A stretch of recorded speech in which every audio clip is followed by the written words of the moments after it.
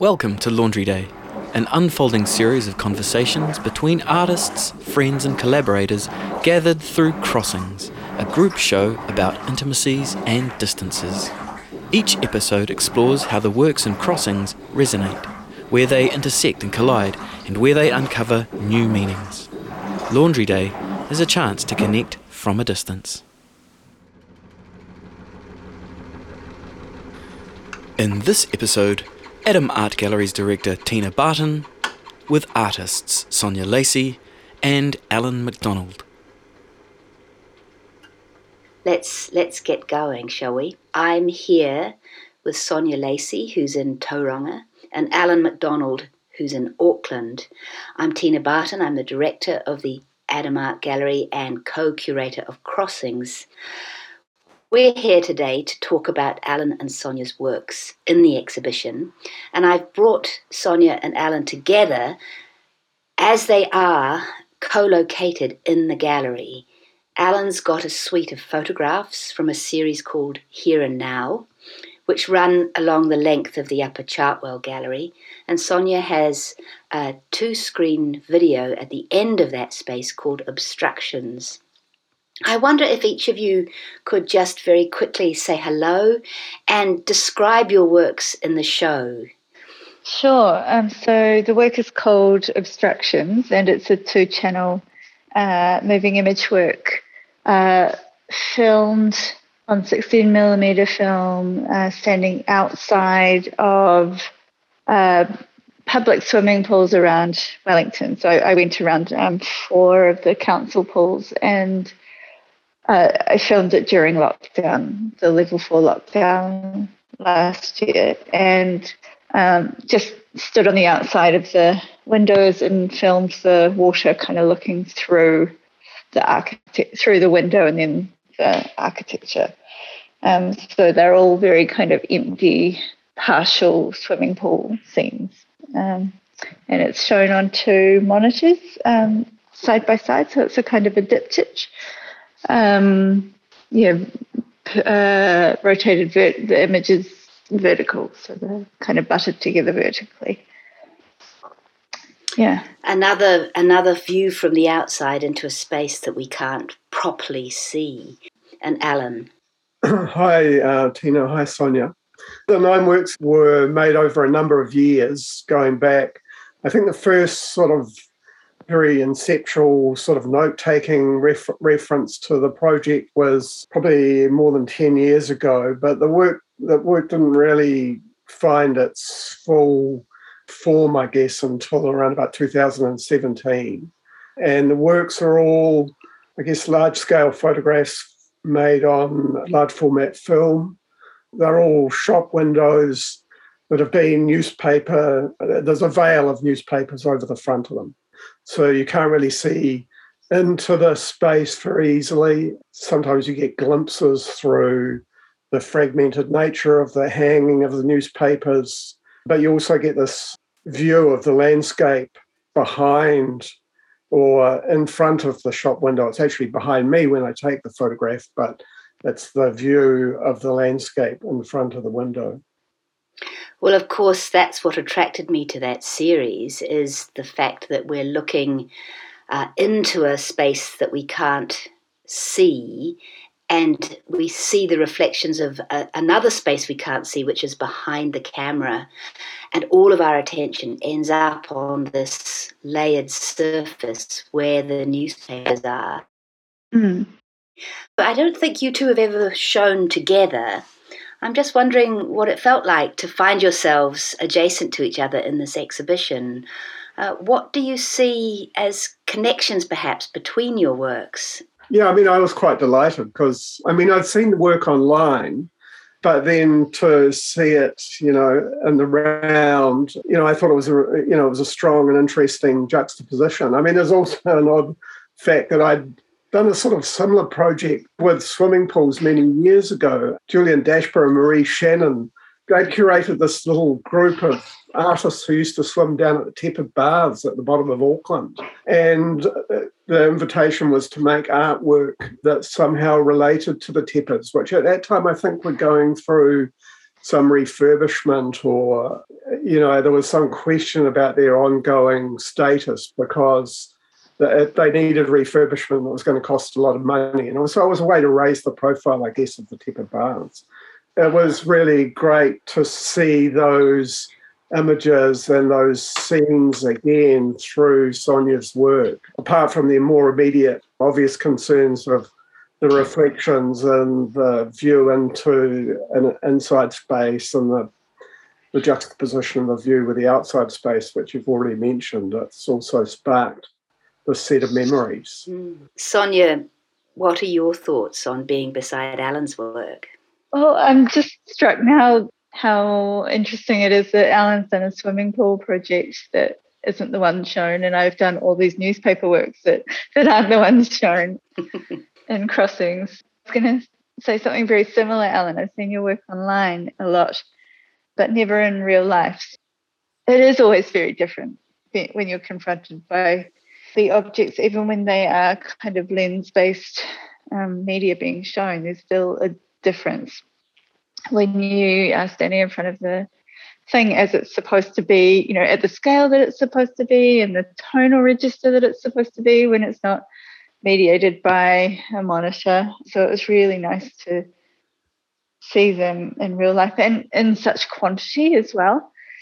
Yeah, I don't know how many people will come to the show with the knowledge of any of the newspaper works that I've done, but I was really pleased that it was the obstructions work that was paired with your series.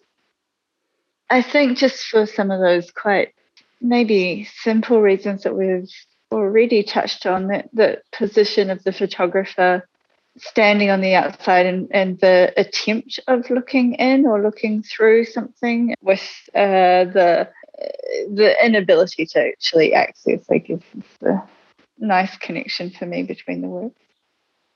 I've got some questions which I'll ask later about that, about your own presence in the works, because that is absolutely intriguing to me.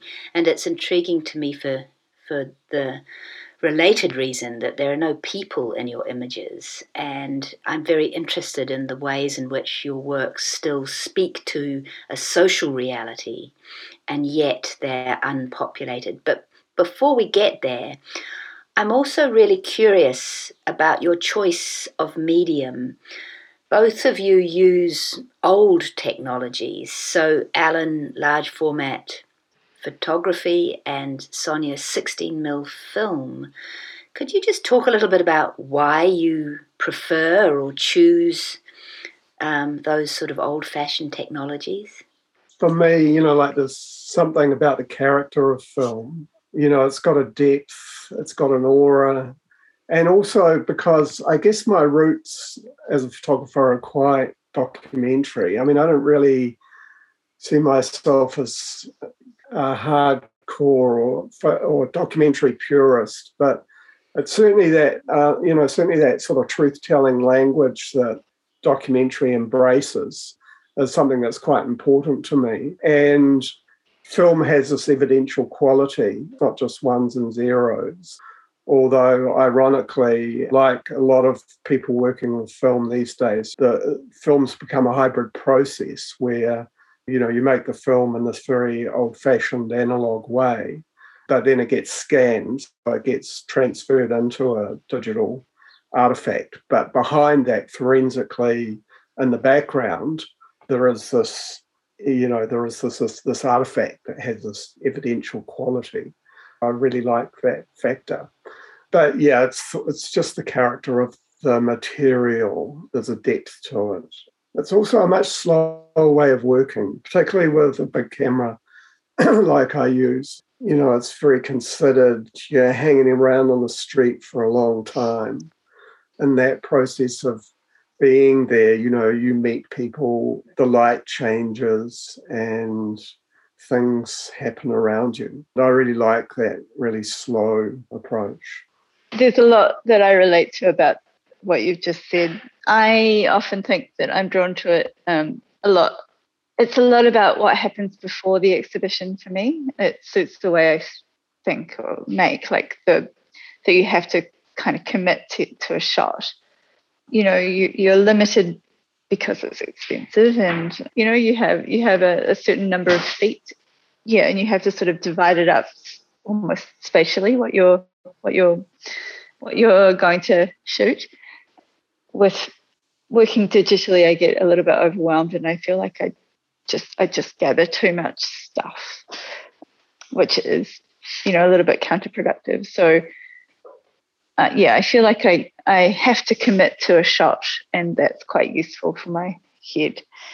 I think there's also something that happens with the time it takes when you shoot on film. Well, I usually send it to Canada to get processed, and then to Wellington to get digitized, and then I start editing it. So there's say a month between when I shoot a film and when I get to edit it. So when it comes back to me, it feels a little less burdened by all the things that I wanted out of it. So it almost feels like you're working with semi-found material, which I like, that it feels like it has a bit of a life of its own. It's not all of my head all at once.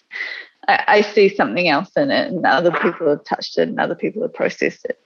You raised, Ellen, this point of the hybrid process of working with analog and then it being scanned, and I really embrace that. Even when I shoot on film and project on film, there's only been one time that it hasn't gone through that digital process. These days I always edit digitally, and I quite like sort of confusing some of those technologies a bit. Sometimes I will shoot on film and then show digitally. Sometimes it'll be the other way around. I'll have a digital original and put it onto film to show it, like I have at Dunedin at the moment. And sometimes I'll just work digitally, all the whole process. So I kind of like resisting a little bit of the fetish around film a bit, which is, it's so beautiful that it's very easy to get seduced by the medium, and I like to push back on that slightly. But I just think that each technology has its own time scale and sense of intimacy, and I think it's about choosing the medium according to the tone that you want in the work. Both of your comments are super intriguing, because I've also witnessed how much time you spend at that second phase of when you are working with the digital to prepare your images for presentation. I'm really curious to know what's going on in your head at that moment. You've got a raw material which is sort of somehow connected to reality through the analog process. But then in its digital state, it's almost as if you're standing back or away from that original reality and somehow interpreting it or doing something with it. What's going on in your heads in that particular moment when it's transitioning from the raw state to its final form for presentation? That's a really interesting place. I mean, the scanner that I use it's a very difficult. It gives you so much information, and I scan the piece of film, which is fairly static, and there it is, and its tonal structure is, and its color balances are locked in place, but the scan can go this way or that way. Often I'll shoot a digital snap just to get a record of how the color and the tone work in the actual scene, because it's more accurate than what I get off my scanner, because the scanner can, it just gives me these choices, and it's quite wild to pull it back to some sort of neutrality, or if I want neutrality at that point. But sometimes I don't. Sometimes I'll work with that wildness. It's a sort of a dance, I guess, between finding a subjectivity that I feel comfortable with, so that it's not too divorced from how I remember the reality or what the digital snap shows me as the reality, and something that's going to work as a photograph on the wall. I mean, it's quite a tricky process. But in your case too, you've produced a series, and there's a huge degree of consistency across the series. So it feels to me that you're moving the subject away from the closed shop on the street into the space of art, where you've exerted a certain control and inserted a certain subjectivity to produce something that is more than just a documentary image. Would that be a fair comment? It would. Definitely, because there is this sort of flexibility in the way in that colour and tone is read. I'm very conscious, I guess, of the palette, and photographers have always sort of worked with those sorts of controls. So, I mean, even in the black and white darkroom, you were working with colour and tone, and the same with, well, not colour, but with tone. And the same with colour printing. Photographers would manipulate the colour in various ways. I mean, there was a certain sort of typological character to that body of work, and I was very conscious of it and, wanted to maintain that as part of the work. So, colour and tone and bringing them together, I certainly worked on it. And Sonia, your process is quite elaborate once you get to that digital stage, right? Yeah, I love editing. I really see that as a lot of where the actual making happens. I'm very self-taught when it comes to using the camera. Yeah, very much an amateur when it comes to sort of film techniques. I always feel quite nervous at that stage, but as soon, because I guess I'm very used to working with software through other jobs that I've done. I feel a lot more fluent working editing digitally, and it feels like actually perversely very physical. Like it feels like putting a thing next to another thing or moving one thing into another place. Like it's like making a collage for me. Yeah. So I can sit there for hours and days and weeks dealing with the units of a frame. So I really love that process, and I think for me a lot of it is actually, Alan, you talk about having that kind of digital reference point just as a reminder that you can kind of use to calibrate your final film. Yeah. I think I quite like forgetting the reality of it. I like, as I said before, that sort of time distance gives me kind of permission to take it in a really different way. That's where the subjectivity of it enters for me. I don't have any kind of real relationship to the documentary, I don't think, in my work, even though this work does kind of document a time and a space in the most direct way that I ever have. But I'm quite interested in it moving away from that. And editing helps. Editing takes it there. But I also think like translating between the media is where something else happens, and the different media along the way start to kind of feed into the work and kind of be a bit more active. Yeah. It's interesting, that tension between, the document and the subjective interplay. I do feel that as something that I'm constantly working with. Like, I see myself as storytelling time and place, but they are stories. And, I have this thing behind me, which is this evidential artifact of the negative. But from that position, the story can go in a number of directions, but I still want it to have some reference to time and place. So, yeah, it's quite a balancing act. I've never really bought the neutrality of the photographer, and there's this whole mythology of the index And even though I love that indexical, evidential side of it, I don't think the photographer is ever objective. So yeah, it's, you know, how you position the work in relation to those different polarities, I guess. Yeah, it's interesting, isn't it? Because I need that.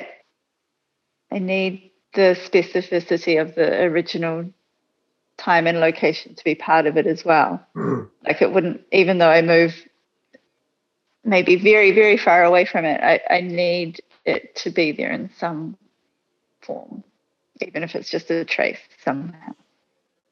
Yeah. Yeah, well, I mean, I was interested in that quality of work. Newspapers for Vinelli, you know, you were working with a prior artifact. And even though, you know, your work was crumpled and destroyed, you know, there was that acknowledgement of that previous work. And the same with Weekend, you know, there's a reference to a time and a place, and a whole set of social circumstances. And yet there was a hugely subjective overlay. Yeah, those sorts of tensions I think are really interesting. And, you know, why I don't really regard myself as a documentary purist. Mm. It's very interesting to hear you talk. And I'm beginning to feel how we can move away both from the original reality and a purely subjective position to some kind of territory where a social or shared meaning is produced. And let's stay with that connection you have to newspapers and why you like newspapers and what newspapers say to you. How do they function metaphorically or even anecdotally? Why newspapers? Well, I'm an old man. You know, I was brought up in that era. I mean, my grandfather was a printer. He owned a printing business, you know, and I used to go and work there on the holidays. Newspapers came into my family home, you know, on a daily basis. And I think I said this in the sort of, the walk around the gallery the day after it opened. It was really important, you know, because New Zealand was very enclosed, you know, and I was born and raised in the Hutt Valley. And geographically or geologically, that's a very sort of closed space. I felt, you know, in some ways I felt like my childhood wasn't particularly open. New Zealand in the 1950s, early 1950s. Newspapers and media were way out. There was no television. I remember the shock of going to my first movie. It was profound. It was such an eye-opener.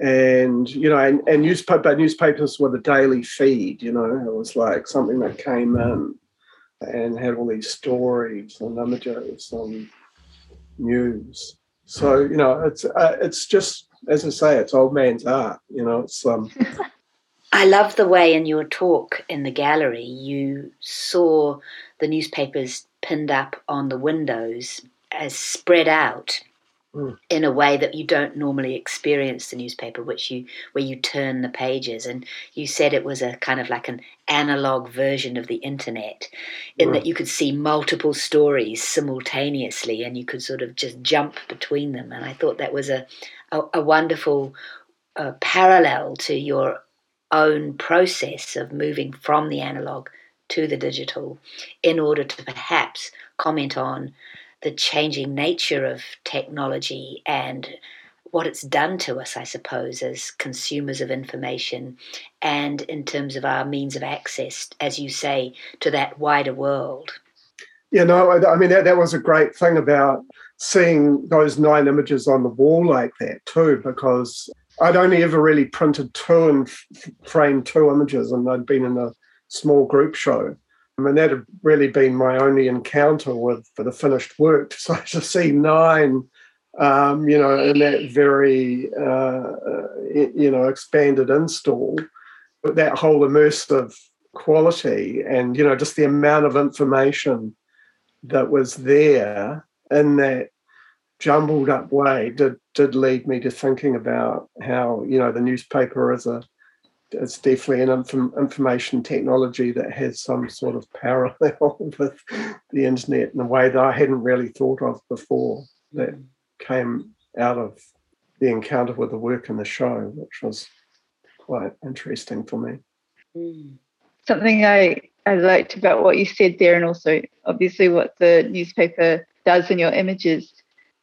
I've worked on a lot of publications as a designer before. One thing that you do when you're trying to figure out the sequencing is you make a flat plan, and that is, you print out little thumbnails of all of the pages in the sequence that they, you think they'll appear in, and then you kind of reorder.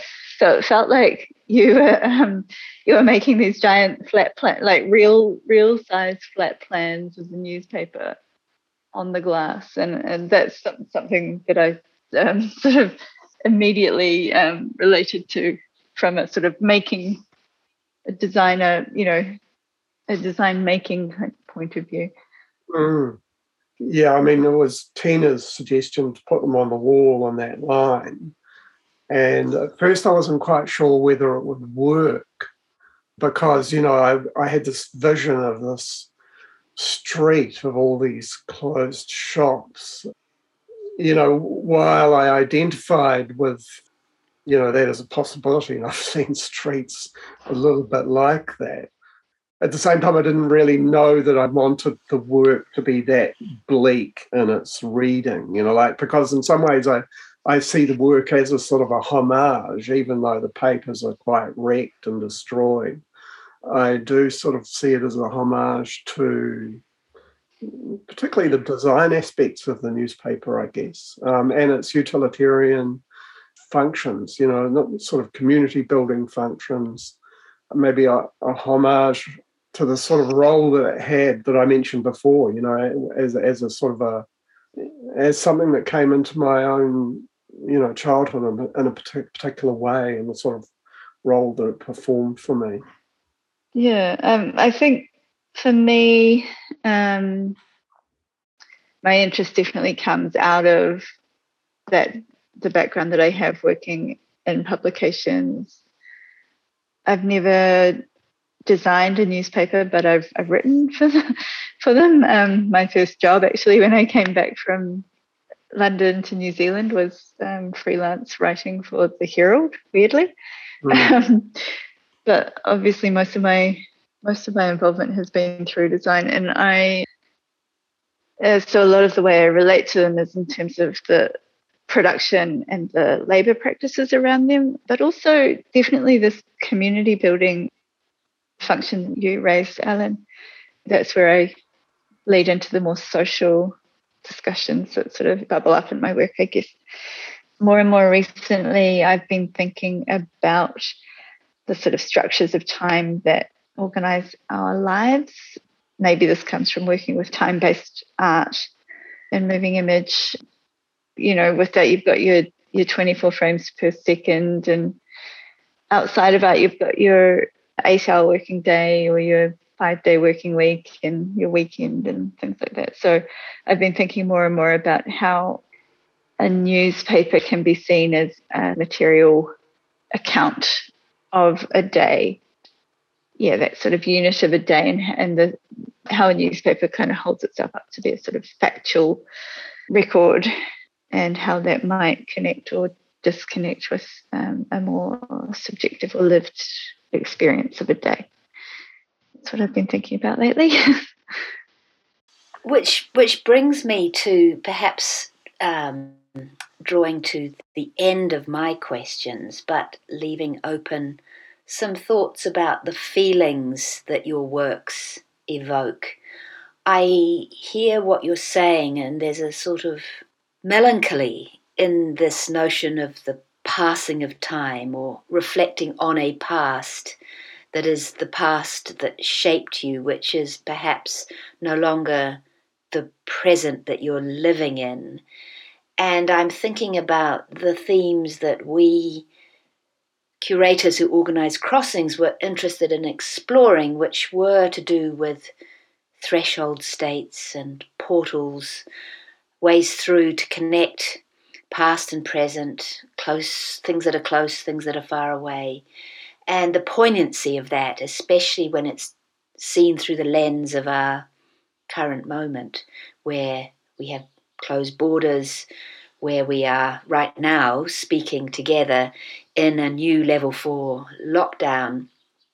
And I'm wondering if we could end by you both talking about those works and what they are really sort of saying for you in terms of your relationship to the world or your own history.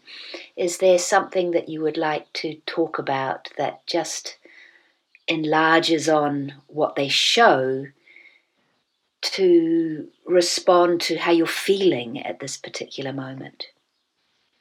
I guess that's the bigger question in some ways. And I mean, this relates, I guess, to a broader body of work, which I've been working on for close to 20 years, which is about the sort of main street.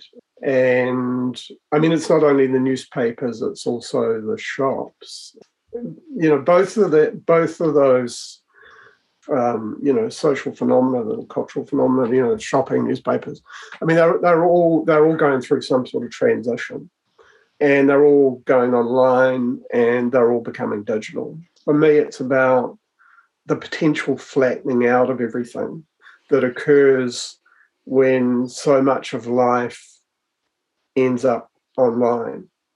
Yeah, I mean, it's sort of hard to know how pervasive these effects are going to be, because none of us have foresight into just how far the digital is going to take over life. Yeah, but it does feel like it's changing, and maybe it's changing, and we'll just, maybe the main street, or the social space of the city will reinvent itself in a much more creative way. I mean, it's happened before. Huge changes have come in. Old neighbourhoods have been revitalised, and they provide a really important function in a new city. And I guess I'm interested in those changes. And creating some sort of document/narrative around that sort of material. I think I can talk about the motivations for the work in two quite distinct stages. I think at the time when I filmed the work, it was a bit different from how I usually work. It was very reactive. I just had a very clear feeling that I needed to capture those sites at that time, which I guess is a kind of documentary impulse, even though I've sort of said that that's not usually what motivates me. But I was filming with my previous body of work, Weekend, in mind, which references a pool in London made for the newspaper trades, which was closed for hygiene concerns. And this work, Obstructions, were the pools around Wellington, which were closed for hygiene concerns as well. But instead of the pools being the threat, it was us and our this virus that we potentially had, which was the threat. And the pools seemed very pristine and protected by comparison. I think in the process of making the work, other things come in. And actually, in your wall text, Tina, you mentioned, I don't know if we had ever actually talked about it, but you mentioned fiction, how it wasn't, the work wasn't representation, it was the stuff of fiction. And I was reading it. I mean, fiction is always a really important background influence for me that I can't entirely put my finger on how, but it sort of helps me to structure works in a way.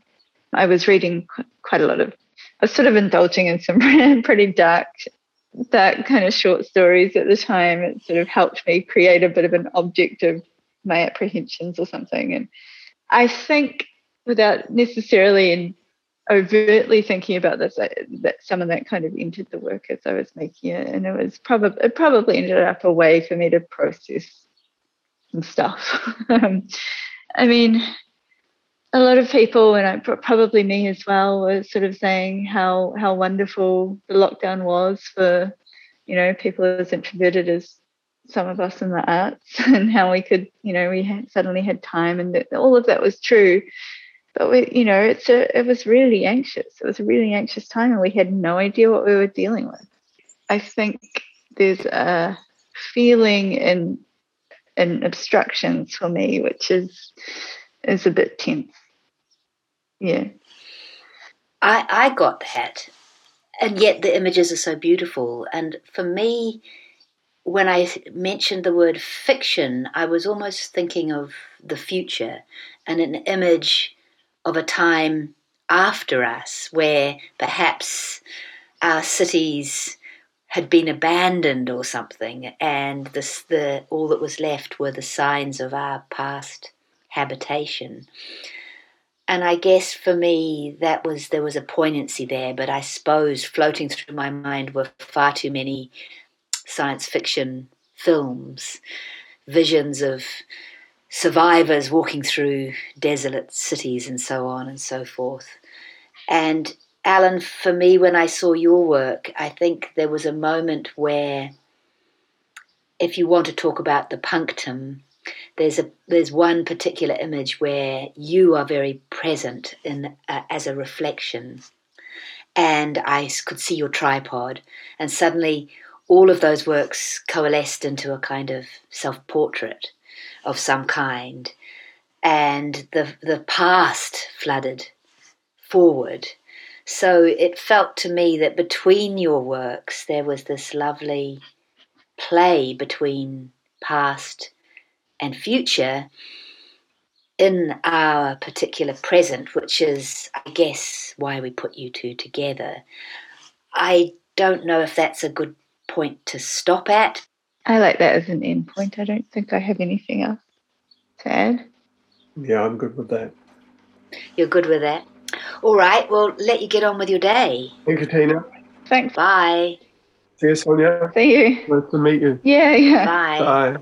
You can visit Crossings at the Adam Art Gallery Te Pātakatoi online at www.adamartgallery.org.nz.